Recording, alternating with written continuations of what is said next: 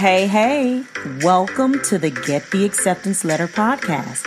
My name is Treasure Shields Redmond, and I help busy parents of college-bound teens secure top-tier education without massive debt. You've come to the right place if you are a parent who has a vision for their child's life that includes health, wealth, safety, and having them land at a college that honors their gifts and goals, all while keeping it debt-free. Sit back, enjoy, as I share some valuable tools and strategies with you that will help you get your kiddo into college and without crushing student loan debt.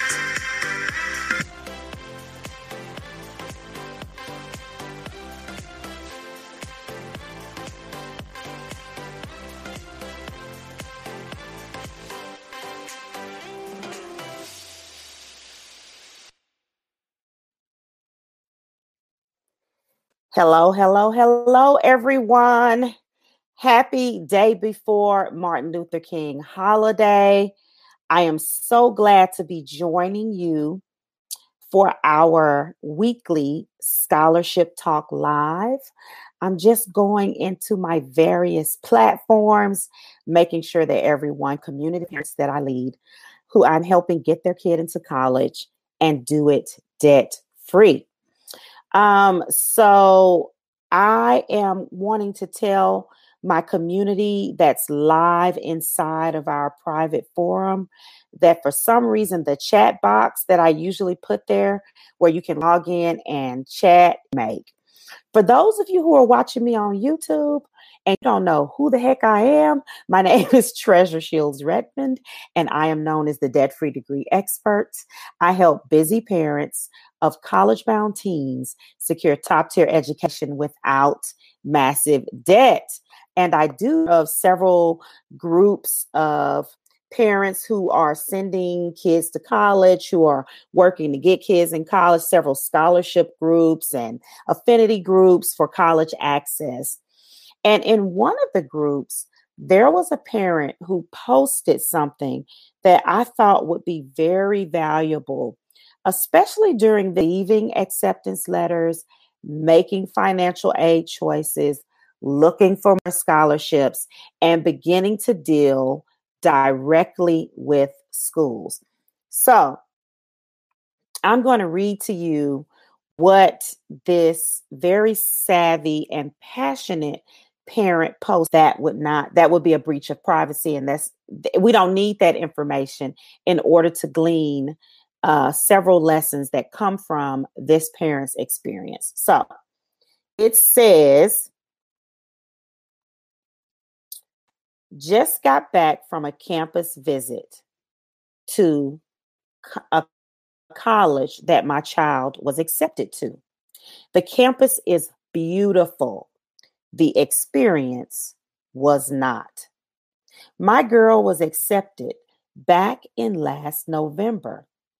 As of today, we have received no financial aid. She's not even a student. They had no information on her at all. We had to provide the student number to them for her. They finally see her in the system, and we ask what scholarships she qualifies for, and they tell us none because she didn't get her information turned in on time. I smile politely because by now I'm pissed as hell. I know this is not true. We have receipts.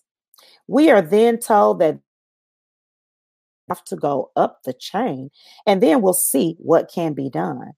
By this time, I am livid. Ace in the hole. My daughter's godparents live in the city where this college is located and are both professors at this college. I didn't want to drag them into this fight, but at that point, I felt like I had no choice. I stopped by Godmama's. My daughter had a scholarship offer that would cover everything from Godmama's department. Godmama called the VP of admissions and they had a long conversation. And my daughter should now qualify for one of the merit scholarships. We hopefully will find out which one this upcoming week. We must have spent at least 2 hours in the financial aid office only to be given pretty much no information.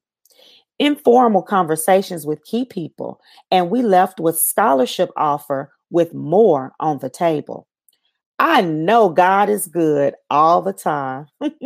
I'd say we are blessed beyond measure. My daughter can go to the school she wants, and I know she'll be surrounded by people who love her and will care about her. I don't think I could ask for more. On another note, why did this experience have to be so frustrating? How is it that the girl has a student number, email, account, and the like, but financial aid can find no information at all? And then when you do find her in the system, you say it's the student's fault for why she won't receive any scholarships. The lesson here is keep all receipts. Everything had to be turned in by November 1. My daughter turned in everything by September, and we could prove it. But I'm wondering how many parents and students out there are wondering why they haven't heard anything from this college, but they can't get there to stand in someone's face, nor do they know someone on campus. What is the alternative? And that's the end of her post. That's pretty meaty, right?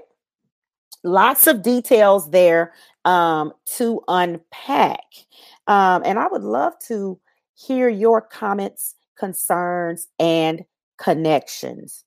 So here's the first thing that I'm connecting with.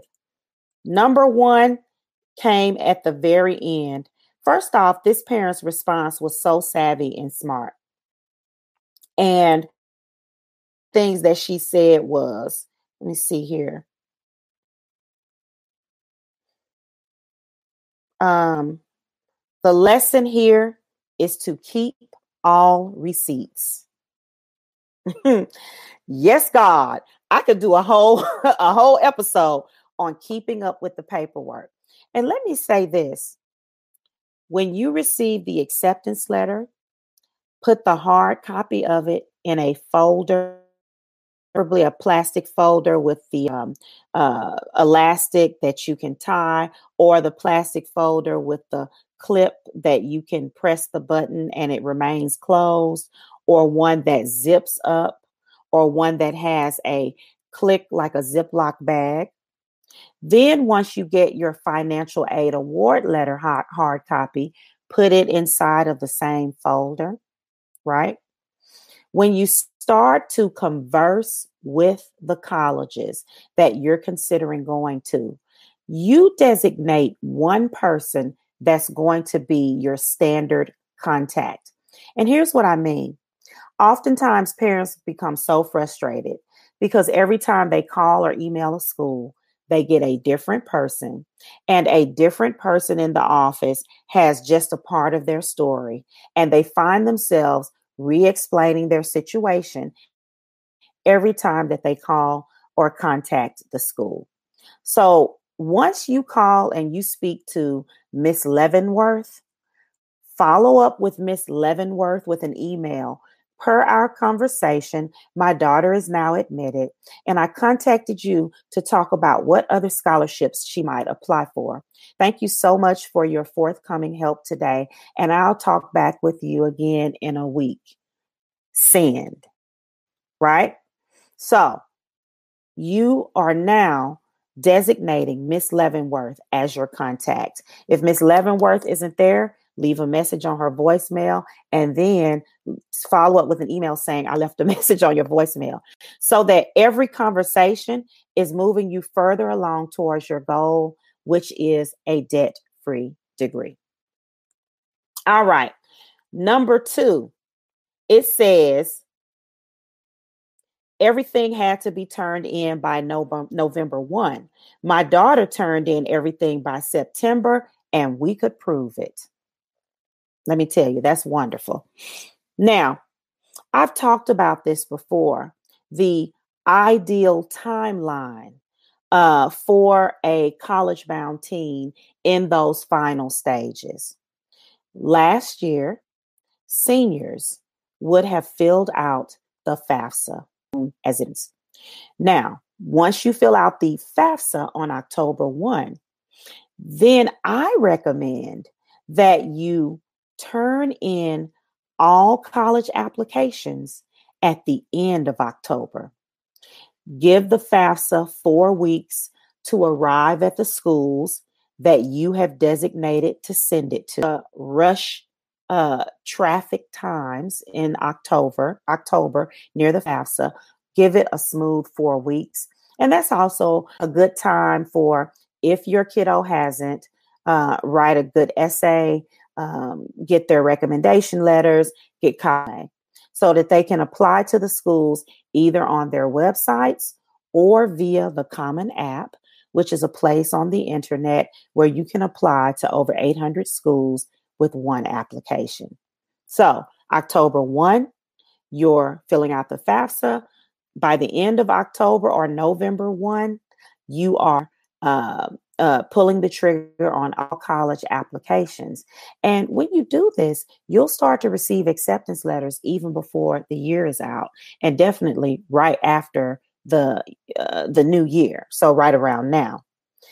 Now, this parent was even earlier than that. I usually recommend that you do the FAFSA first and then pull the trigger on the college applications. But good for her. She was even earlier than that, in September, prior to the FAFSA. And acceptance letters that she'd received early enough to prove that she must have applied earlier than they claimed that she had. Another tip that I see is that she was able to get to the school in person. Cash or some gift cards or a travel account that you've been saving money into. Best case scenario, your child gets a debt-free degree, and the only thing you have to come out of your pocket for is travel to and school, outfitting their dorm room, buying their mini fridge and their microwave and their comforter set, and the down payment or deposit that you have to put once to say that you're going to the school, and then another time for housing. This is pretty standard with most schools. So even kids who are getting, quote, full rides still have to have a few hundred, that's by May, and put down a deposit on housing, right? So this parent had enough money to go to the school and have an in-person visit regarding the fact that her kiddo had been accepted, and they were feeling positively enough that they wanted to get, the lay of the land. Their spirit may be at war with that school. They may just say, I cannot live here. This school does not fit with me. I don't like the way it smells. I don't like the way it looks. Somebody said something rude to me in the cafeteria, and in my honor and nurture their gifts and goals where they're going to feel support, comfortable, and safe. So you need to have a little bit of liquid cash for travel, gas money, plane fare, in order to get there at some point before your kid would be moving on to campus. I'm talking about another visit once they've accepted your kiddo, in order to look people in the eye and be able to talk with them face to face about financial aid, so that you can understand what are the next to do that. She did, because once she stepped on campus, there was a lot of discombobulation and a lot of. My daughter's godparents live in the city in which my kiddo was accepted to college, and they're both professors at the college. I didn't want to depart. You can tell that this isn't that were stakeholders in her child's life. In order it's possible, but in order to create advocates who is going to be away from you from now on and having to field conflicts and resolve situations without your direct input. So Make those relationships as soon as you receive your acceptance letters, and start to, on a weekly to bi-weekly basis, touch base, especially if the financial aid award package has a huge gap that you feel is. Now, here's another thing that she said. Karen is also a good writer. I'm going to end with this one. There are a couple of things I want to say. I once had a family member who said, when your hand is in the mouth of a bear, you have to pull it out slowly. For kiddo, if a college costs 30 to 40 grand a year, that means that when your child walks in, worth of tuition money to that school. The school doesn't care where they get the money from, whether it's a scholarships, endowment, they move it over from the sports programs, from private donors. Either way, your kiddo's accepted body means afforded the courtesy of people doing what they've been paid to do, which is explain your financial aid award letter, to what scholarship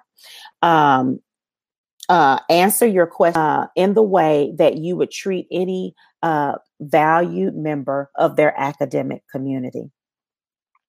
That being said, I love the way that this parent, even including a student number and an email account, and was being told that she was nowhere in the system. I'm sure that she was pissed as hell, that she was livid and irritated that this level of disorganization was happening at such an esteemed college. But you know what? Things happen. Organizations are ultimately run by people. And I would love to hear from you about your experiences at this time of year to getting your college bound teen into college, or if you are a college bound teen to getting into college. What have been your experiences trying to work through the paperwork and get to the point where you totally understand those 3 to 5 steps? You're going to know that your things are right, exact, and in order. Where you can talk to me privately and get help during this important time in your college bound teen. Comment below.